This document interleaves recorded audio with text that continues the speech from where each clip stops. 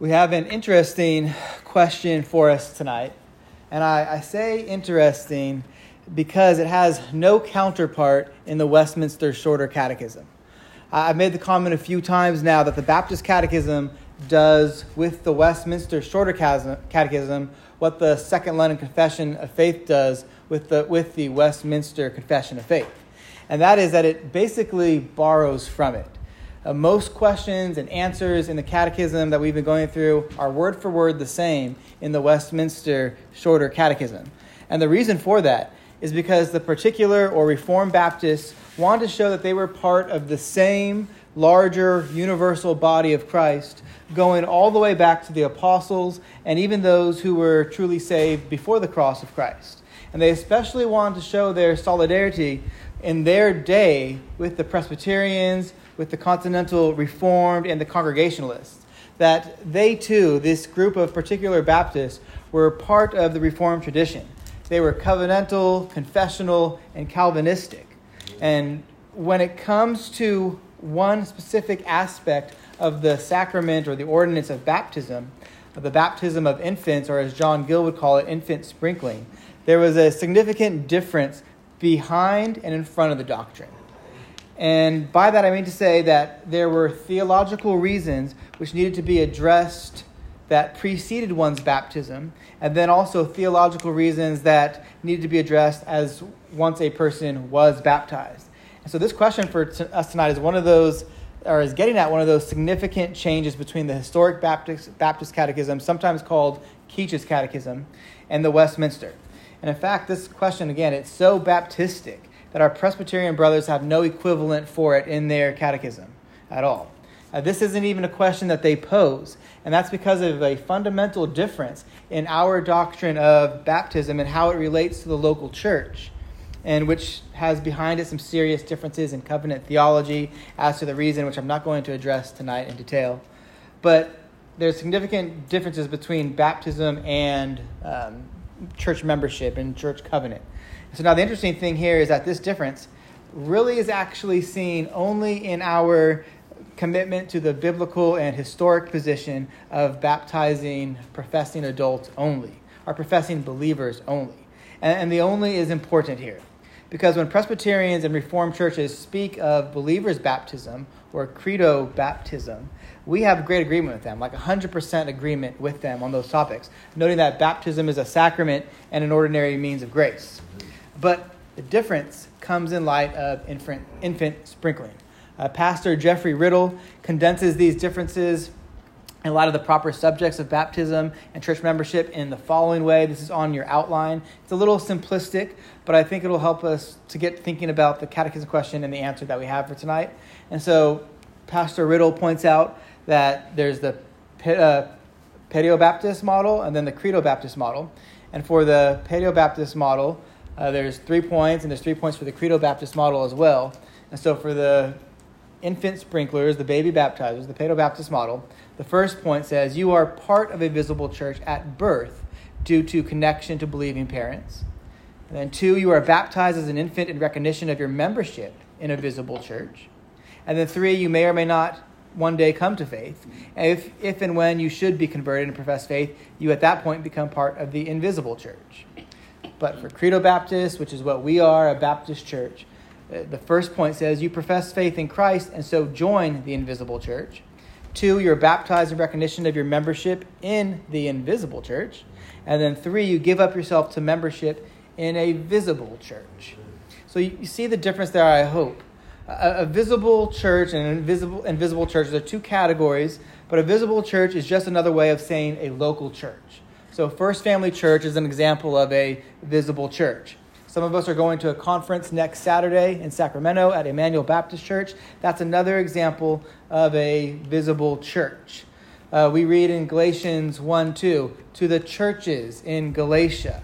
Those are visible churches, local churches in the region of Galatia. The 7 churches listed in Revelation, all with their own unique and personal exhortations and warnings, are examples of local or visible churches. And members in visible churches for Baptists are made up of people with a credible profession of faith. That's just for the membership. Sure, there are guests. Sure, there are visitors. Sure, there are children there, but properly speaking, members are people who have professed faith in Christ and who have been baptized. And we believe those members to actually be saved until there's evidence that there isn't. And then church discipline exists for that. And we'll speak about that a little bit tonight. But the invisible church is different than that. The invisible church is what we would call Catholic, universal. Catholic with the little c, not Roman Catholic. And it's made of all people who have ever been saved. And technically speaking, all people who ever will be saved as well. Remember, all the elect, their names are written in the Lamb's Book of Life, even right now, right? So that is the invisible church. So it's invisible because it's not localized. And so, for example, in Acts 2, when many had come to Jerusalem to celebrate the Feast of Weeks, but God had other plans, and Peter preached, and nearly 3,000 people were converted. And then, quote, they were added that day about 3,000 souls. Well, added to what? Added to the invisible church. Those people wouldn't stay there. They would go back to their homes. And so they were added to the number of believers of the church. The church there would be speaking of the invisible church. Its membership consists of people who are truly saved and also members in local churches now, as well as people who are in glory already. The assembly enrolled in heaven, Hebrews 12:23, or the saints around the throne that we read of in Revelation 7:9 through 17. Now, again, this is an interesting question, an answer, because the Westminster doesn't contain it. And that has to be, as you see when we read it here, is because that baptized infants can't do what the answer says. But I would imagine, actually, if we're being charitable, that Presbyterians would affirm this of baptized adults, and even that it's what would be expected, actually, of baptized infants as they grow up into children and hopefully, then actually do convert and profess faith in the Lord Jesus. But it's very interesting that the Westminster Catechism doesn't have this question here at all. So let's consider the question and answer. It's question 101. And it says, what is the duty of those who are rightly baptized? So first then, we notice that we're speaking of people who are not simply baptized, but we're saying rightly baptized. The baptism, the doctrine of baptism that we've been hearing sermons on for the last month. And we're speaking of how this ordinarily works, right? Obviously, there is extraordinary accounts in Scripture, even especially as the gospel was initially spreading in light of the ratification of the new covenant, like the example of Philip and the eunuch in Acts 8, which that was pretty unique. I spoke about that last time, even when I had an opportunity to preach. And so ordinarily, for a person who is baptized rightly, there are 4 things for us to think about. Number 1, there is the professed faith of the recipient. So obviously then, no infants, because an infant can't profess faith. Our brother John talked about that last week. They may have faith. They might.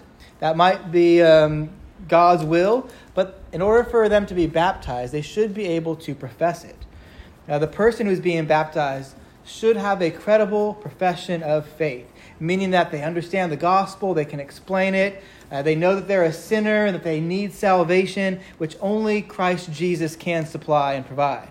And they evidence it in what they believe and how they live. They show it in such a way that faithful pastors and other believers can see that God has done a work in their heart, like Acts 2:37, when the crowd was pricked in the heart. And from that, they repent and they believe the gospel, Mark 1:15. Secondly, a right baptism consists of immersion in water. The washings, and Brother Nick spoke about this, the washings in the Old Testament and John's baptism evidence this, plus the baptism of the eunuch and the testimony of the early church, such as in the Didache,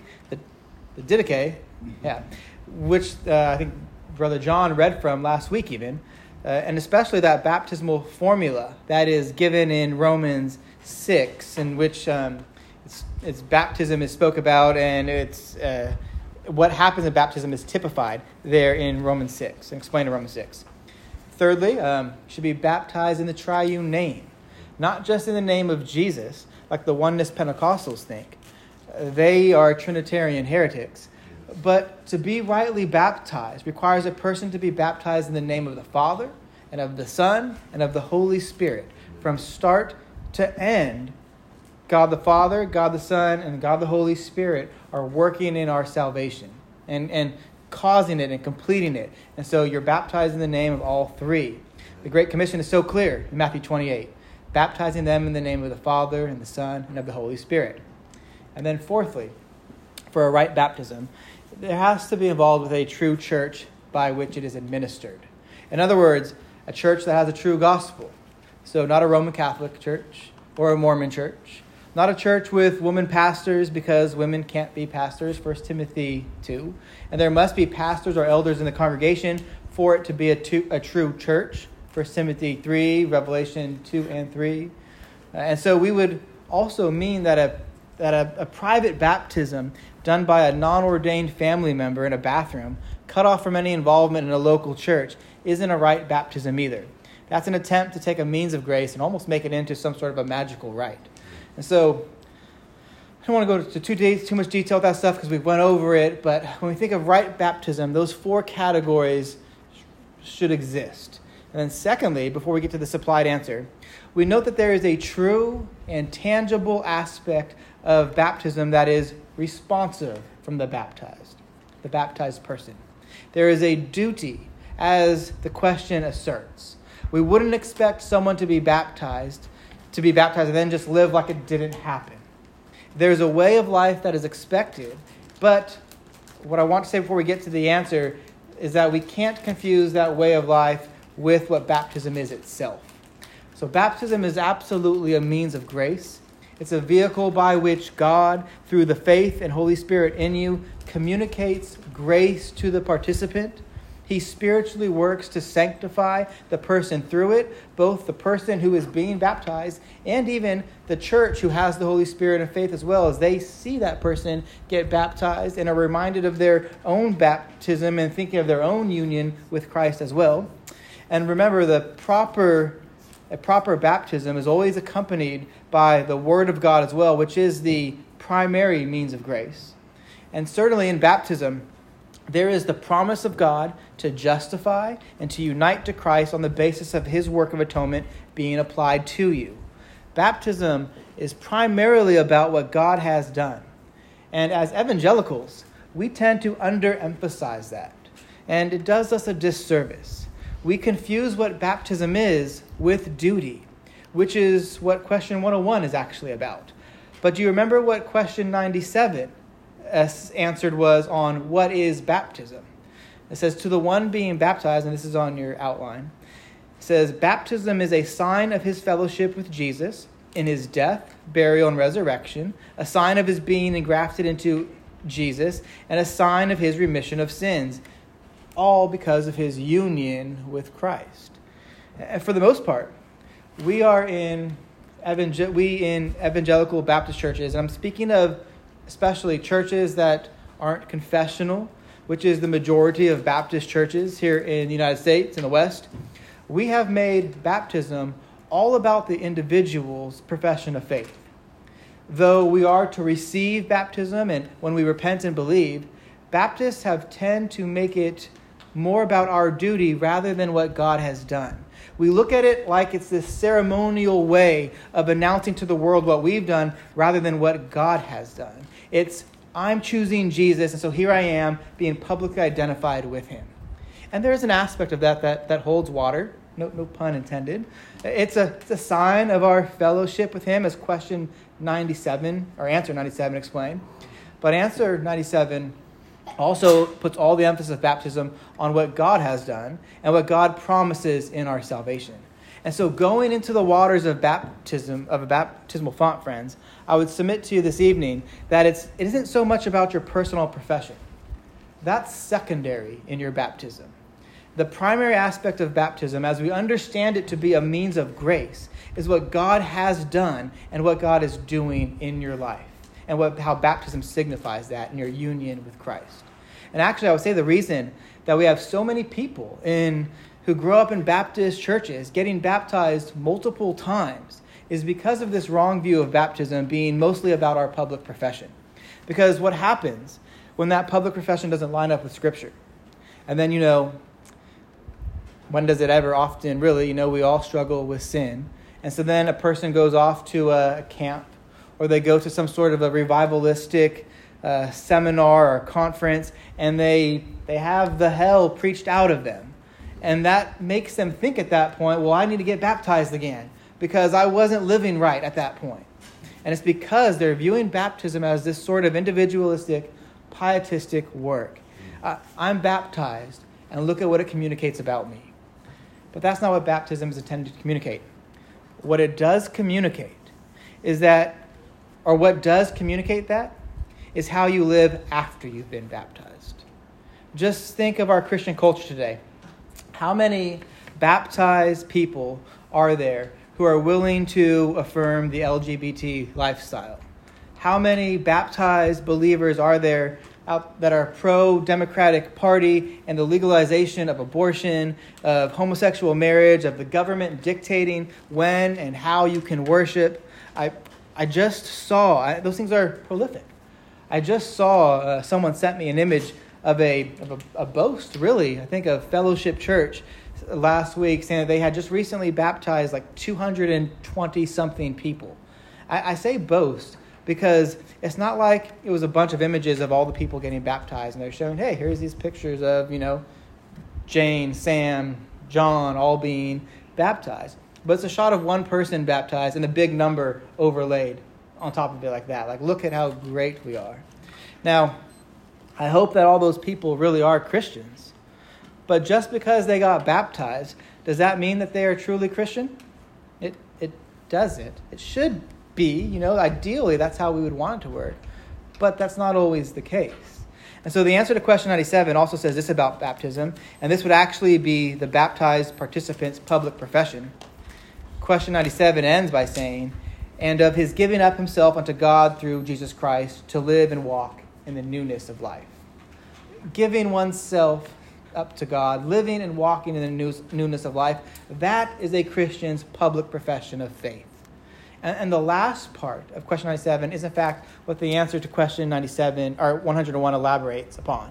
So we read our question for tonight and answer. What is the duty of such who are rightly baptized? And the answer is, it is the duty of those who are rightly baptized to give up themselves to some particular and orderly church of Jesus Christ, that they may walk in all the commandments and ordinances of the Lord blameless. So you see how that the answer narrows down this duty, this requirement to a couple of things. 2 main points actually, and then 2 sub-points under each main point. So this is on your outline. Number 1, they're supposed to give up themselves, which means to join in a covenant. 2, and then subpoint 1, a particular church. And then secondly, a particular church that is orderly.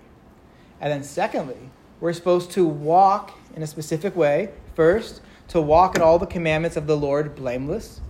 And secondly, to walk in all the ordinances of the Lord blameless.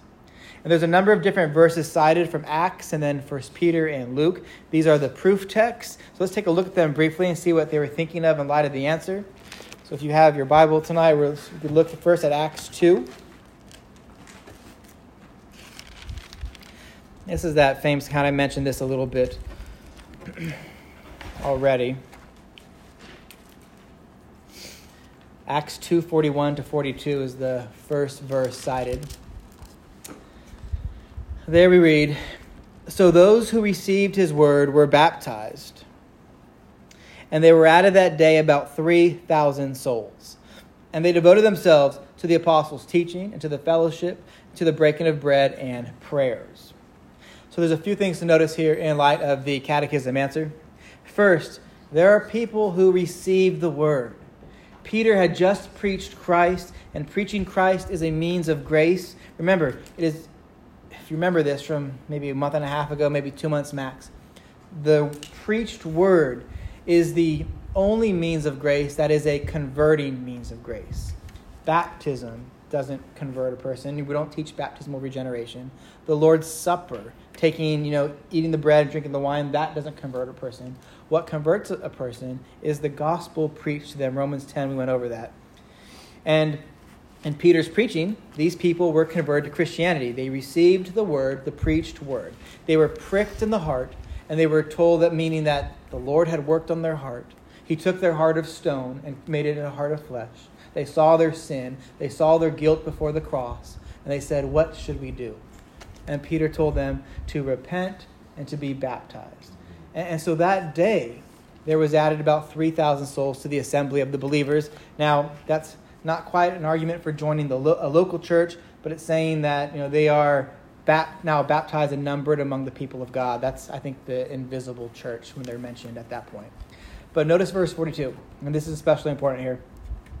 They devote themselves to the apostles' teaching and fellowship, to the breaking of bread and prayers.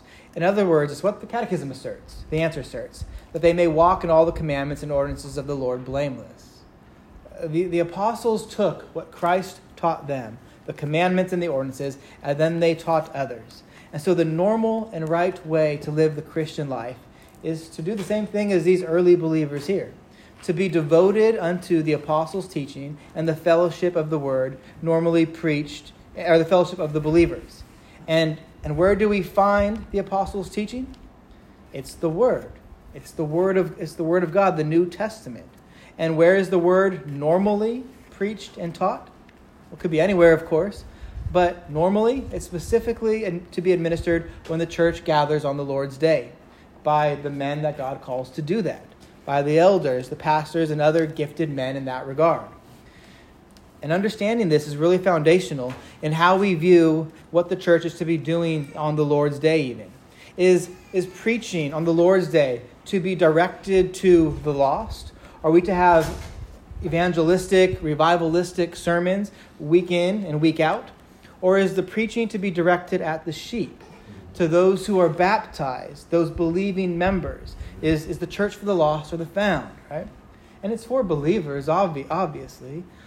People devoted to the apostles' teaching and ordinances, and a faithful preaching of Christ, mind you, that is careful to properly distinguish between law and gospel, will compel people to look to Christ, either for the first time at the moment of salvation, or as the source of all of our true comfort and rest for the one who already believes. More on that later. The next verse that the Catechism cites is just a couple chapters over. So if you're in Acts 2, turn over to Acts 5, 13 and 14. There it says, none of the rest dared join them, but the people held them in high esteem. There were many signs being done by the apostles. These signs testified to the truthfulness of their message. But it says that people didn't join them. But nevertheless, people still held them in high esteem. Then in verse 14, and more than ever, believers were added to the Lord, multitudes of both men and women. And then also, before we have a brief comment on that, let's look over at 926, because that's also cited. A couple more pages over. 926 in Acts.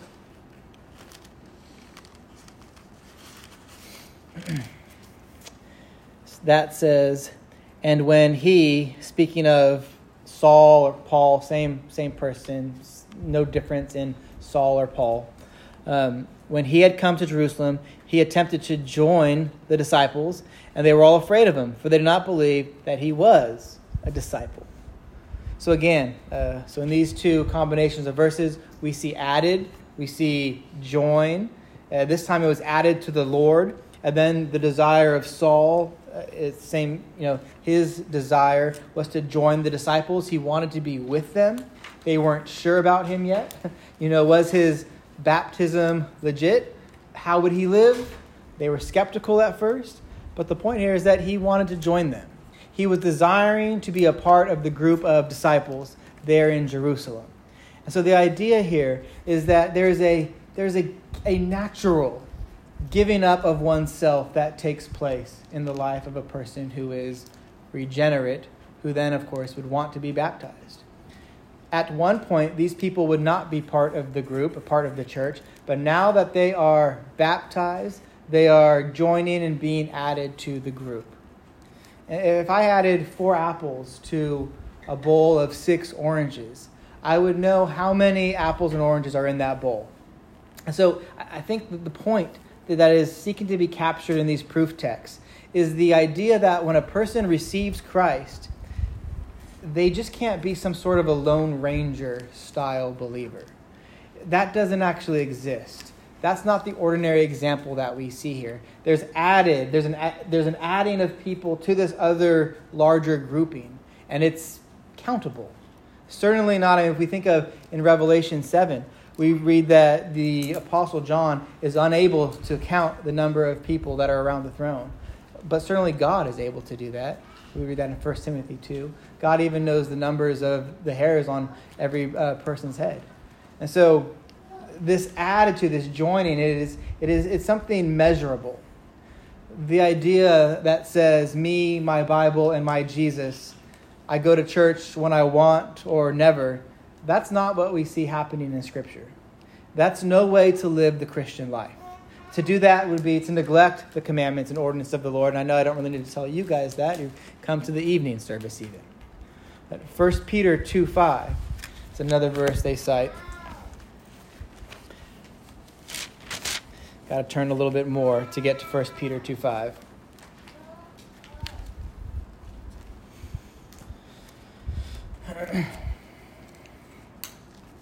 First Peter 2:5, and actually Pastor Nick mentioned this verse a couple times in his sermon this morning. Actually, we didn't talk about that at all even. But 1 Peter 2:5 says, and he's speaking here now to believers, Peter is, and he says, you yourselves, like living stones, are being built up as a spiritual house, to be a holy priesthood, to offer spiritual sacrifices acceptable to God through Christ Jesus, or through Jesus Christ. Again, you really have both of those 2 main points in the catechism answer here in this one verse. Believers here are compared to living stones, and they're being built up into a spiritual house. We are united to God, or we're united to one another through the Spirit that seals us, making us this spiritual house where individual stones come together to form this spiritual house. And that larger invisible body is made up of smaller visible bodies. And then note too, we are a holy priesthood, holy primarily because of the righteousness of Christ that has been accredited to us, which makes us justified in His sight. We are positionally holy, based solely on the accomplishments of Jesus Christ. But then also, we seek to be holy because God is holy. Look at the previous chapter. Chapter 1, verse 15 and 16. There Peter writes, but as He who called you is holy, you also be holy in all your conduct. Since it is written, you shall be holy, for I am holy. And how exactly do we do that? Well, it's through obedience to Christ's commands. It's the third use of the law, or the golden use of the law. The law matters to us as believers because it shows us how to live in a way that is pleasing to the Lord. And we actually truly desire to live that way even because of the change that the Holy Spirit has worked in us. Our choosing to live that way, our choosing to keep the commandments, it doesn't affect our justification at all. It doesn't cause us to be justified in God's sight. But it is something that we do because we have been justified in God's sight. And then note, it's not just holy, it's a holy priesthood. There is, what does a priesthood do? They are involved in sacraments. They're involved in the ordinances. They offer up spiritual sacrifices to God through Jesus Christ, is what Peter writes. And so the ordinances of Christ would be in view in that regard. And then the last verse that's cited communicates the same thing. They also cite Luke 1:6. And this is a little bit more of an interesting choice in light of the topic. But there, and this is speaking of John the Baptist's parents, And so verse 6 says, "And they were both righteous before God, walking blamelessly in all the commandments and statutes of the Lord." Now, we could make the case that this is before the new covenant was ratified in the blood of Christ, and that would be true. And that would mean that baptism, as we understand it now and today, that baptism in light of the new covenant wouldn't have happened to John's parents. That would be right. That hadn't happened yet. Even John's baptism hadn't happened at this point, right? But you still see the point that I think the catechism formers were thinking of, I trust. And that is that the people who love God, people who are properly called God's people, they're to live in a certain way. They're marked by living in a certain way. And here we read that they are walking blamelessly in all of the commandments and all of the statutes. The very thing the catechism is wanting to communicate about the duty for those who are properly baptized. And so these are the verses the catechism cites as a basis for thinking through the answer that was provided. And so I want to think back to those basic categories that I pointed out existing in the answer, so we could talk about it more fully. Those who were rightly baptized do two things, and those two things each have two subpoints to be made. And so first, they give themselves up to some particular and orderly church of Jesus Christ. So number one, they give themselves up to join a church. It means to join a church, to give themselves up here in this context. I mentioned earlier the distinction between the visible and the invisible church, and the fact that the catechism here says a particular church is clearly pointing out that they are encouraging the joining of a visible local church. And so we'll touch on that here again. Baptist Puritan pastor Benjamin Keach has a really helpful little primer on the church. Listen to this title, though, because this is a primer. So like in modern print, it's like 80 pages long. But the title of this little book is "The Glory of a True Church and Its Discipline Displayed, wherein a true gospel church is described, together with the power of the keys, and who are left to be let in and who to be shut out." That's the whole title of this little primer. But you see the point of the primer in the title even. He's thinking about what a true church looks like in light of the need to do church discipline even. And it's a very helpful little book. And in it, this is what he says a true church is.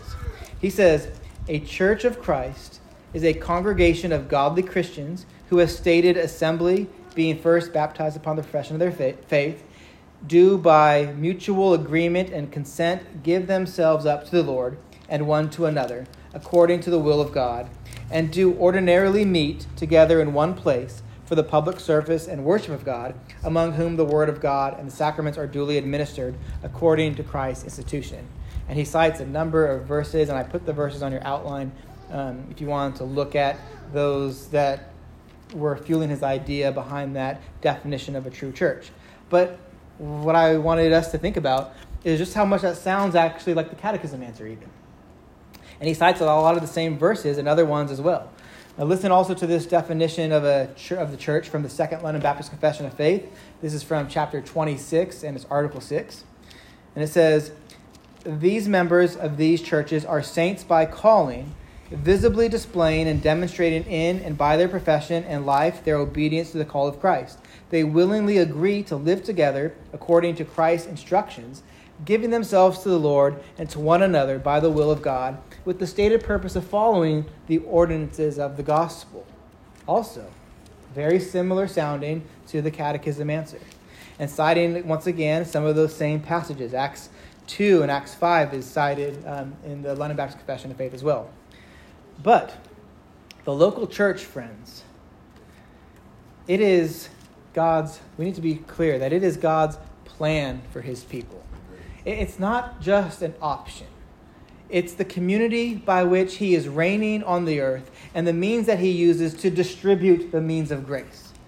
And so a person who is baptized shouldn't just hop from local church to local church on any given Sunday, but they should give themselves up to a particular church, because it's in the context that the beauty of a church, who is Christ Jesus, is most exalted. Psalm 87:2 says, "The Lord loves the gates of Zion more than the dwelling places of Jacob." And from that verse, Benjamin Keach would say, therefore the public worship of God ought to be preferred before private. The gathered community, where all the baptized members, not just a small segment of them, where they all come together to gather and minister to one another and are equipped to do the work of ministry by the one appointed to do so through the preaching of the word. That is the context, the means by which God is wanting to grow and sanctify his people and distribute the means of grace. And so it's a particular church, a particular congregation. We may think of it today, in light of what we would call a meaningful membership. If there's going to be a meaningful, important view of membership that is healthy and accountable, there must be at least these 4 categories present. So number one, when thinking of joining a particular church, the first thing that we should think of is that the members of the church should be Christians. Seems obvious. But remember in Acts, those who believed the gospel and were baptized, they were added to the church, Acts 2:41 and 47.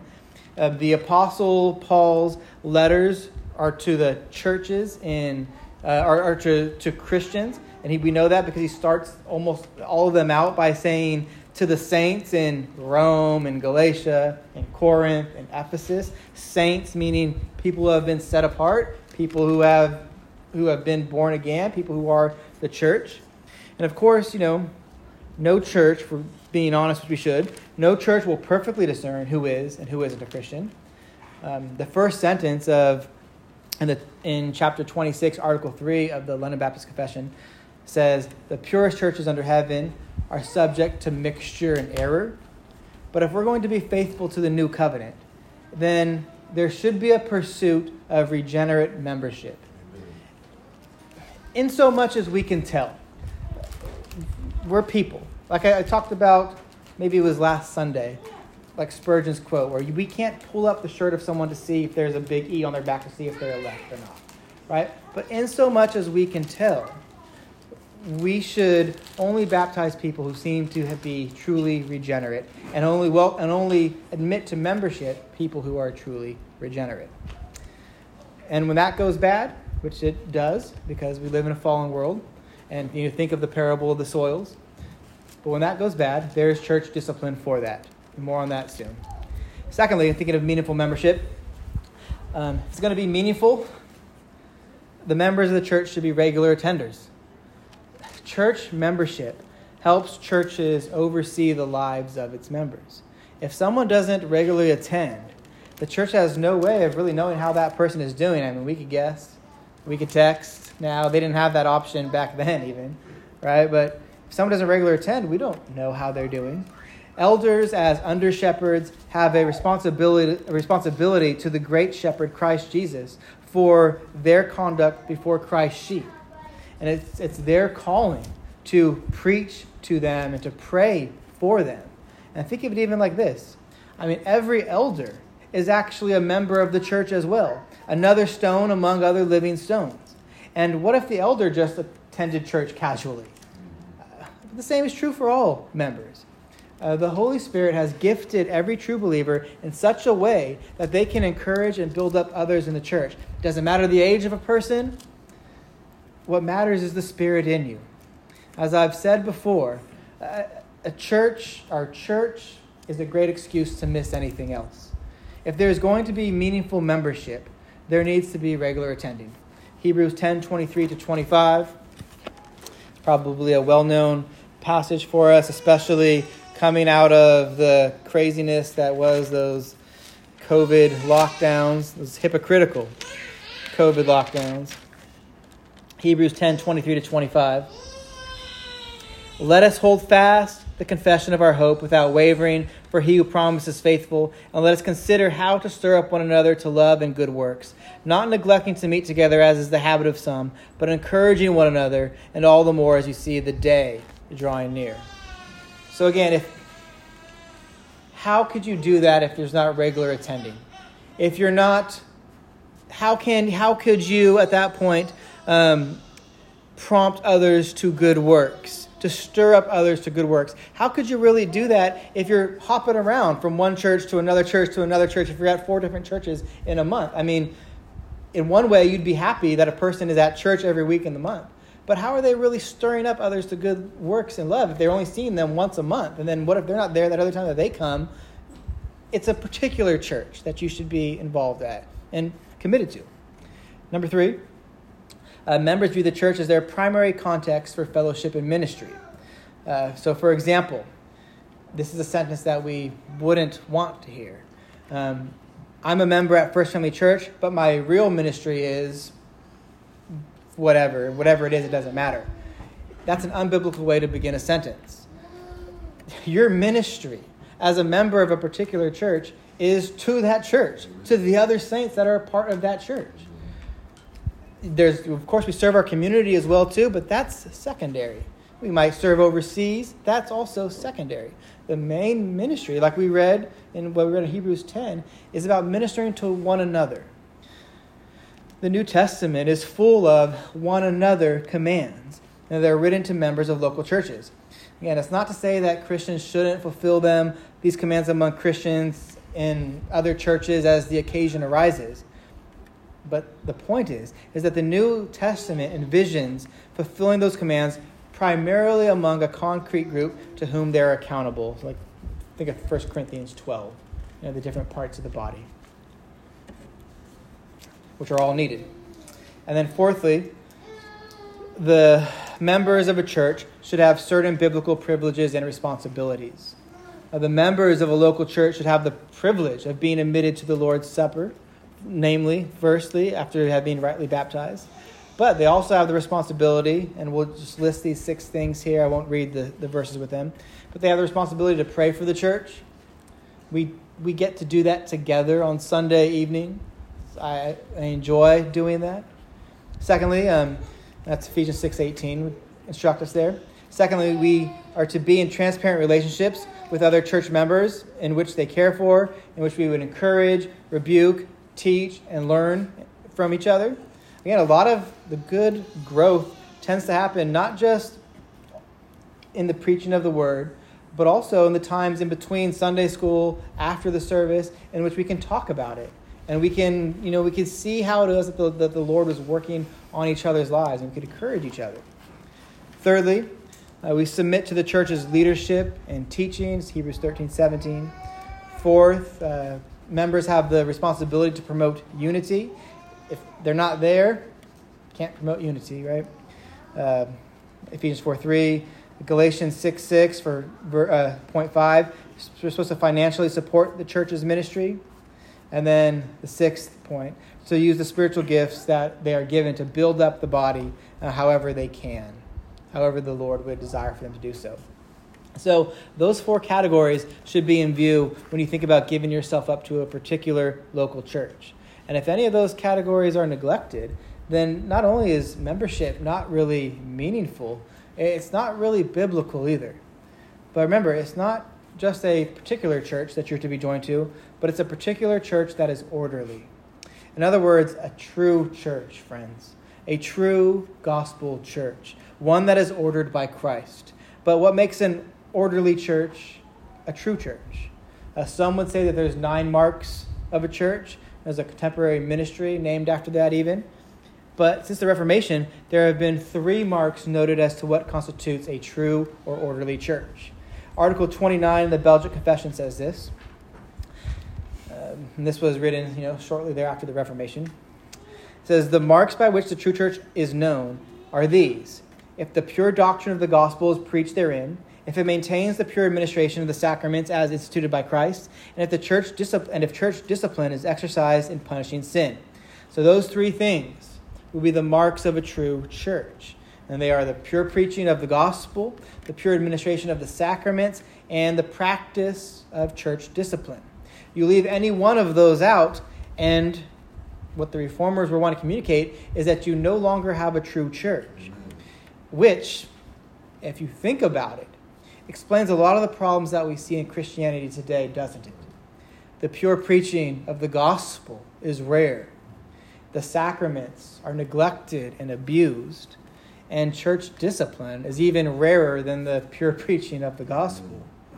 These three marks of a true church are in contrast with the marks of a false church, as the Belgic Confession continues, where it says, "As for the false church, it ascribes more power and authority to itself and its ordinances than to the word of God, and will not submit itself to the yoke of Christ. Neither does it administer the sacraments as appointed by Christ in his word, but adds to and takes from, as it thinks proper. It relies more upon men than upon Christ, and persecutes those who live wholly according to the word of God, and rebuke it for its errors, covetousness, and idolatry."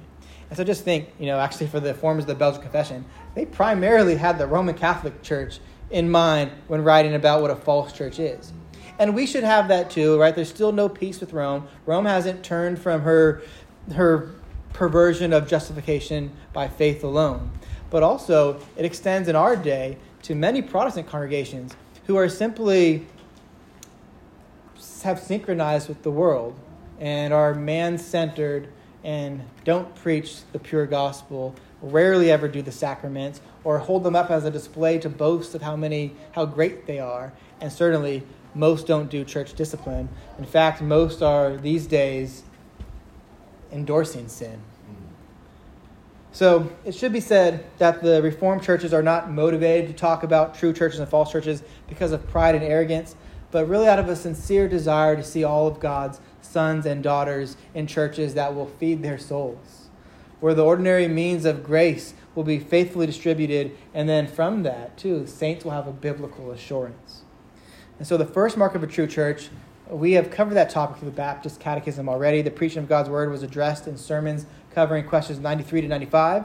And right now we're working through questions dealing with the pure administration of the sacraments, baptism specifically, and the Lord's Supper over the next couple weeks. So for the sake of time, I'm not going to go into detail there, but I think it makes sense to mention a couple of brief things concerning the third mark, church discipline, especially since the Catechism answer points out that we are to walk in the commandments and the ordinances of the Lord. What if we don't walk in the commandments and the ordinances of the Lord? Well, that's why church discipline is to exist. And so the third mark of a true church, church discipline, has largely negative connotations in our culture, and I suppose that's why so many neglect it, but the biblical idea is both positive and negative. So a person is brought into the church by the work of the Lord in regeneration, and then a local church through baptism, and that person is nourished and disciplined by the preaching of the gospel and the administration of the Lord's Supper. All true believers need to be nourished and disciplined by these means until the Lord comes again. Again, that's why it doesn't make sense to have like a Lone Ranger Christian off who just me, my Bible, and Jesus, because you're missing out on that nourishment. Amen. And therefore, these gathered saints, they should receive the preaching of the word from their pastors and partake of the Lord's Supper when it's served by the church's elders. And it is by these means that the church leaders carry out the positive forms of church discipline. It is positive in the sense that members are encouraged and they're built up and they're strengthened through God's appointed means by God's appointed messengers. When the warnings of Scripture are preached, the elect hear those and they heed those warnings. They don't dismiss them. They're the means by which God convicts us of our sin and grants to us repentance as his kindness towards us. And then doing so, God preserves or perseveres them. Scripture exhorts the church to obey their leaders and submit to them, for they are keeping watch over your souls as those who have to give an account. And goes on to say that let them do this with joy and not with groaning, for that would be of no advantage to you. It's Hebrews 13:17.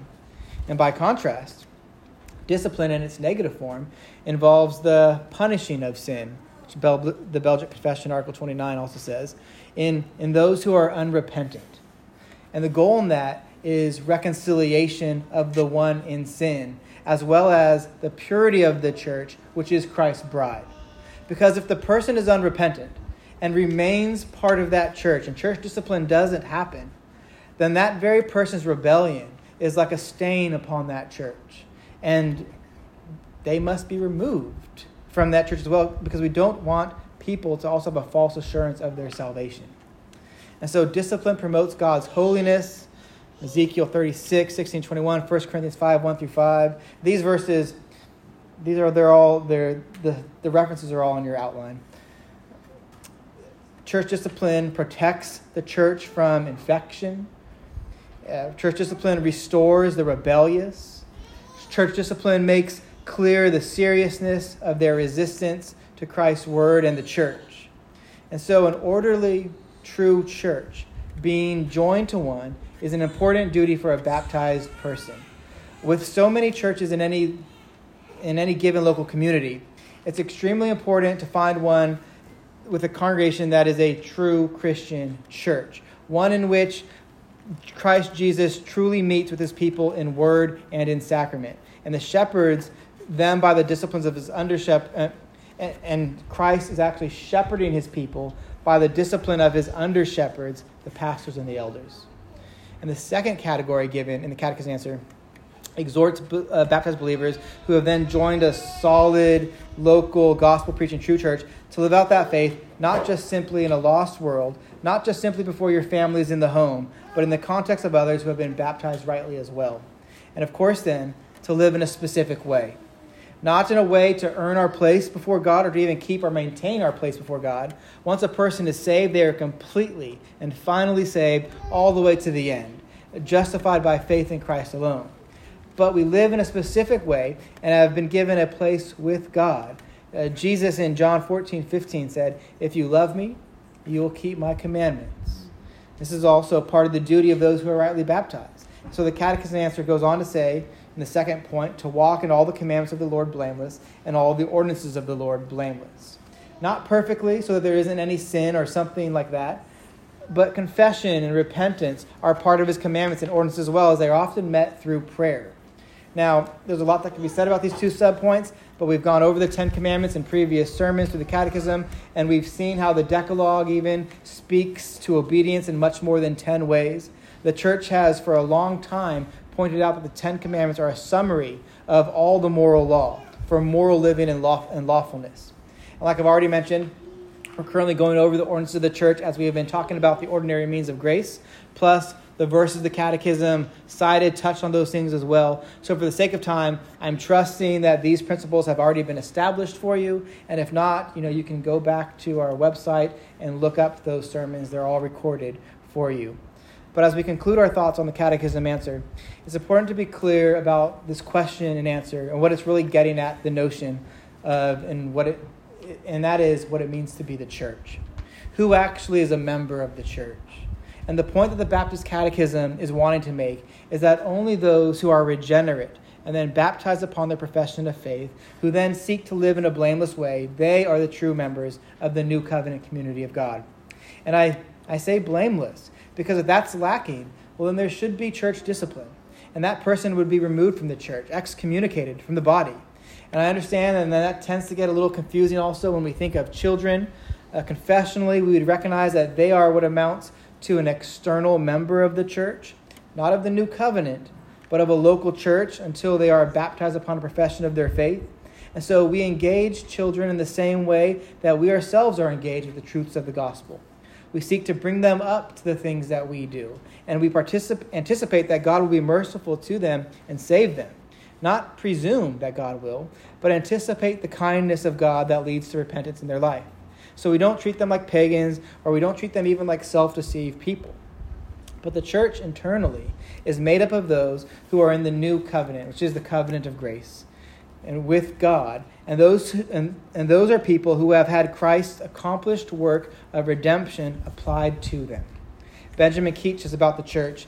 It consists in the excellency, glory, and the suitableness of the materials it is built with, answering to the foundation, which the foundation is the apostles and Christ Jesus, who is the cornerstone. All precious stones, lively stones, all regenerated persons. And he'd be thinking about the verse from 1 Peter 2 that we read earlier. The church, internally speaking, and the way we must especially think about it until someone shows us they aren't actually a part of it, is that it is made up of regenerate or saved members only. And in that way, the church is actually the kingdom of God. Amen. Article 32 in the Belgic Confession says, "The church has been from the beginning of the world, and will be to the end thereof, which is evident from this, that Christ is an eternal king, which without subjects cannot be." So if Christ is a king, his people are his kingdom. And his king will have his subjects. And so his kingdom will always be. That is what the Belgic Confession is wanting to assert. The Westminster Confession says the same thing, and note where we would disagree with them here, because we're going to disagree with what their statement is, but it's still a good statement. I'm going to read it anyways. 25.2 says, the visible church, which is also Catholic, lowercase c, or universal under the gospel, not confined to one nation as before under the law. He's speaking of the nation of Israel there. It says, consists of all those throughout the world that profess the true religion, and here's where we disagree, and of their children. But then it says, and is the kingdom of the Lord Jesus Christ, the house and family of God, out of which there is no ordinary possibility of salvation. Second London Baptist Confession of Faith use the same language, but they express this truth in an article where they also acknowledge that some who are admitted into membership are only external members, even though they have been baptized. Article 3 says, and I read this first line earlier, the purest churches under heaven are subject to mixture and error. Some have degenerated so much that they have ceased to be churches of Christ and have become synagogues of Satan. Nevertheless, Christ has had and will have in this world to the very end a kingdom of those who believe in him and profess his name. Amen. And so, church, if you're baptized, that should be because you have a credible profession of faith. And that means you're part of something that is greater than you. You're the church. You're the bride of Christ, the kingdom of God. And as a member in that kingdom, there are certain duties that we have. They aren't what saves us. Our keeping of these duties isn't what maintains our justification. But these duties contained in the catechism are part of our public profession of what God has done in our lives. We do them in response to what God has already done in us. So let's pray, and then I'll attempt to answer any questions or clarify anything that you might have. Father in heaven, we do thank you for your wisdom in setting up the church, a place where we can come to gather, to be with others who are the church and worship you in spirit and truth, to have the means of grace distributed to us so that we can be sanctified. And we pray, Lord God, that you would help us to walk in a way that is blameless in your commandments and in light of your ordinances. We're thankful for your word, which instructs us clearly in those matters. We're so grateful that it's not left up to guessing or to looking to nature to understand what it is that you require in that. So we thank you for preserving your word in such a way that we would know what those things are. And we pray, oh God, that you would help us here at First Family Church to be a true church always, Lord. That you would preserve us from error and from failing to be orderly. Christ, and so much as you are the head, we don't worry. And so we pray that you would be gracious to us and remain the head of this body. And we know that certainly your kingdom will never fail, that even the gates of hell won't prevail against it. So fill us with confidence and joy, knowing that you are greater than anything in this world, Lord Jesus, and we are yours. And we pray this all in Jesus' name. Amen. All right, well, any questions or things I could try to make clear? Again, interesting question being that it's been since, the first 100 questions almost identical to the Westminster Shorter Catechism until we really get to here. I was just grateful that you had this part about true church and then expanded on it. It's so important, especially in the day and age we're living in after COVID. It's just been one thing after another. The churches. I know, yeah. Well, I mean, a lot of churches now, they'll try to maintain and even just do online church. That's not church. You can't do those stirring up each other in love. Do you have something way back in the back? You gonna run down the aisle with that? I had a question. Under the section where you described the rightly baptized, it lists the triune name as important for a right and proper biblical baptism. And I was wondering at that point, when the distinction is drawn, is particularly in Acts chapter 18, when Apollos is preaching the scripture, and he has met with Priscilla and Aquila, and they pull him aside and they talk to him about baptism. They say, have you been baptized in the baptism of Jesus Christ? And he says, I've only been baptized in John's baptism. Do you think perhaps one of the distinctions between the two is that John's baptism doesn't rightly name Father, Son, and Spirit because of the lack of advancement in revelation at the time of John's preaching? I'm not I'm not really sure. So I know that obviously there is, one is Pentecostals, and there is a couple verses in Acts where it talks about they say you have to be baptized in the name of Jesus, and they appeal to that. And so what I've read, at least, is that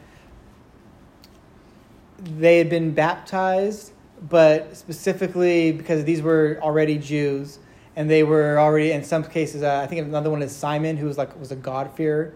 And so they already had familiarity with Judaism, but not. And so when they say that they were baptized in Jesus, that's actually just shorthand for the Trinitarian formula, because Jesus was left out of it, and maybe just baptized in the name of God. I mean, it's interesting. We don't really know what the other formula is even. It's not recorded for us, set down in Scripture. Like, what did John actually say? He didn't say in the name of anybody.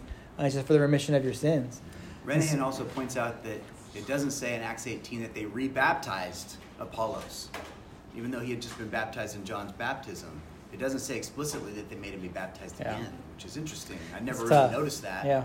But I'm just curious about what changes from John's baptism to Jesus's, because clearly there is a distinction there. It just doesn't get into too much detail, I guess. Yeah. And when I think of those, there's a couple other sections in Acts where it talks about being baptized in the name of Jesus. For me, it works when we think of the analogy of faith, where you take what's plain to help you better understand what's more obscure. And Matthew 28 the Great Commission is very, very plain, right? I mean, it's where it just names the name of, the name of, the name of. And so those are issues we have to struggle with, and that's why we talk about what the Bible says. None of us ever claims to have everything perfectly figured out, but I also enjoy confessions for that, because then it puts us in a stream of Spirit-filled believers who have labored through these things and thought about these things as well. That's one of the points that one of my buddies who's Presbyterian makes. I think he's in the minority on that position, but that's a good catch you just found there, because he will often say, look, the baptism of John is a strong point for us to not just exercise believer baptism. And, I always try to counter with the fact that not all Presbyterians even believe the baptism of John is a good example of Presbyterian baptism. Right. But he uses that argument, that very argument to back up his position. So does it give it teeth? I don't think so. But of course, he thinks it does. Well, what does John tell people when they come to be baptized? Repent. So how is that infant baptism? An infant can't repent. Yeah, he'll say, I can't remember what he says. He says that it was a cleansing. John was telling them to repent in the sense of getting their hearts right before the Lord. When you point that out, he's just like, well, not even all those people who were coming to his baptism were even regenerated at the moment. So I'm like, that's unique to me. Because the Pharisees were coming to the baptism, right? And I'm like, well, that still doesn't prove infants, right? So then what does he do? he calls it a covenant baptism. They do, because they will, even like the Westminster Confession that we read, they believe the children of believers are part of that because of that verse in Acts 2 where it says the promises to you and to your children. But they don't continue to read because what you talked about. That's also to those who are far off as well too. So it's not saying that baptism is like the old covenant ceremonial aspect of circumcision. It's just saying that it's going to spread, that the gospel is going to go forth. They'll hone in on that one aspect you mentioned about why They do. it's being rebaptized and ignore the other stuff you just brought up about what about repentance. Yeah, it's funny when you think about baptism. I mean, you wish you would say, okay, do exactly this when it comes to baptism. They just don't have. There isn't that verse. It'd be nice if there was, but the Lord has, I think, still preserved it throughout the history of the church, so that we could have great confidence in knowing what we're doing is what people have done for thousands of years.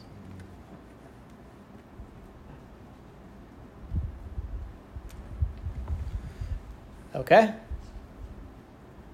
All right.